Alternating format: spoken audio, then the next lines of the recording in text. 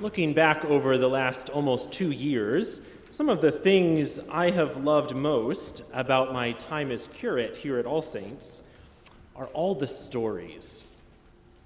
The stories we have gotten to tell each other in person as we have slowly returned to life as nearly normal. The stories you tell about this place in years past.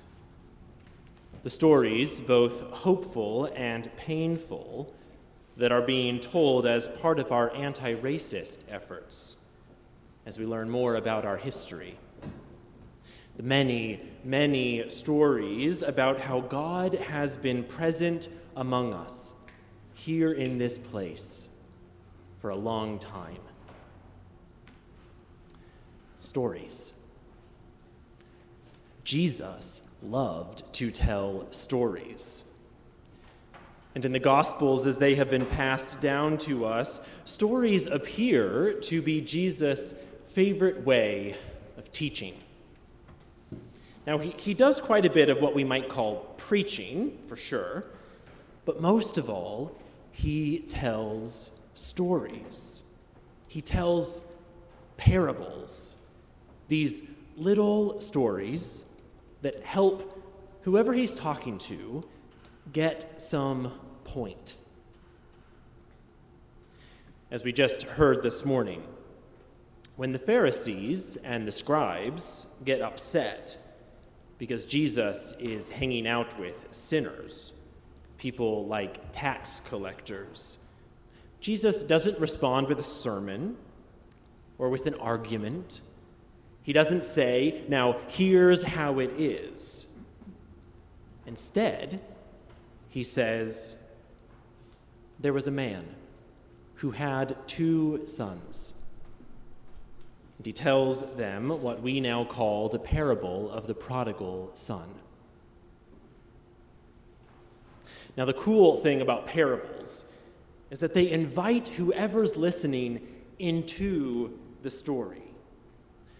Jesus tells these stories in such a way that the audience is left understanding more about themselves and about their own world because of the little detour they've just taken out of it and into the story. In this case, when Jesus gets to the end of the parable, the Pharisees must realize that Jesus has described them, that he has put them into the story as the older brother, grumpy, standing outside, not happy because his younger brother, the sinner, has been welcomed home so generously. They realize who they are because of who they've been in the story.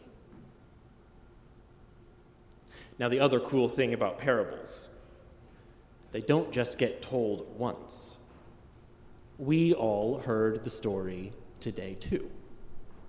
So, who are you in this story? Are you the younger son, returning home in desperation, hoping to be treated no better than one of the servants, if only it means that you can be home? Or perhaps you are the older son, full of anger, because you've done everything right, and you still haven't gotten the attention you feel you deserve. Or maybe you're the father, who seems to be the main character of this story, actually. The father who is tripping over himself to welcome his son home, forgetting all the wrong that he has done, running towards the returning one, and then going out a second time, searching for his other son, showing him the same compassion and love that he showed the first. Are you maybe another character watching this take place? One of the curious hired hands, or maybe that employer in the distant country. Who are you in this story? When I was in high school, I got to play the older brother one Sunday morning in church, dramatically, in costume, walking up and down the aisles, complaining loudly about my prodigal younger brother. It was so fun. The late Roman Catholic priest and author Henry Nouwen writes about this story in his book, The Return of the Prodigal Son. It's inspired by the beautiful painting of the same name by the Dutch master Rembrandt. Nouwen writes movingly about how Rembrandt's visual depiction of the story helped Nouwen realize that he had spent his whole life being one of the other characters in the story. He had spent his life being a safe bystander in the story of God's love for humanity, and the challenge that he felt to move into the exposed, uncomfortable position of the lost son, letting himself be loved by his Father, letting himself be loved by the God who wanted nothing else than to love him extravagantly. Who are you in this story? Who's God in this story? For that's the thing about Jesus and his parables. They teach us who we are, and at the very same time, they teach us who God is. Now, we could probably spend the rest of the morning talking about this classic story. I'm afraid we don't have time for that. But here's what you can do. When you go home today, read this story. Read this parable, again, to yourself or with your family. Get on the internet and find Rembrandt's painting, The Return of the Prodigal Son, and ask yourself, who am I in this story? And just one suggestion from the preacher to you. Don't be afraid to be the younger son. Do not be afraid to be the one who, in the midst of his exile, came to himself and said, I will get up and go to my father and say to him, Father, I have sinned against heaven and before you. I am no longer worthy to be called your child. Do not be afraid to be in that place. That is the necessary place for the Christian life.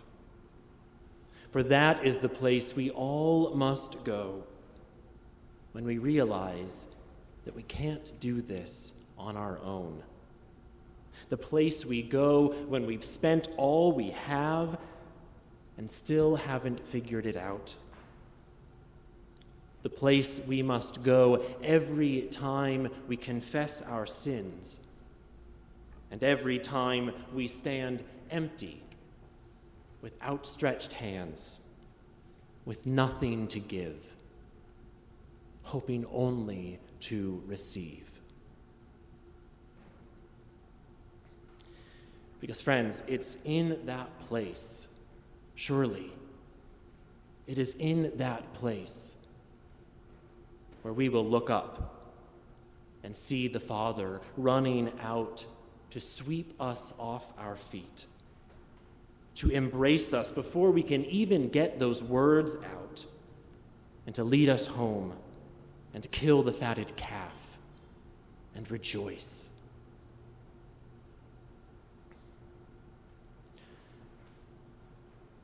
At all times of year, but especially in Lent, we must keep our eyes fixed on the cross.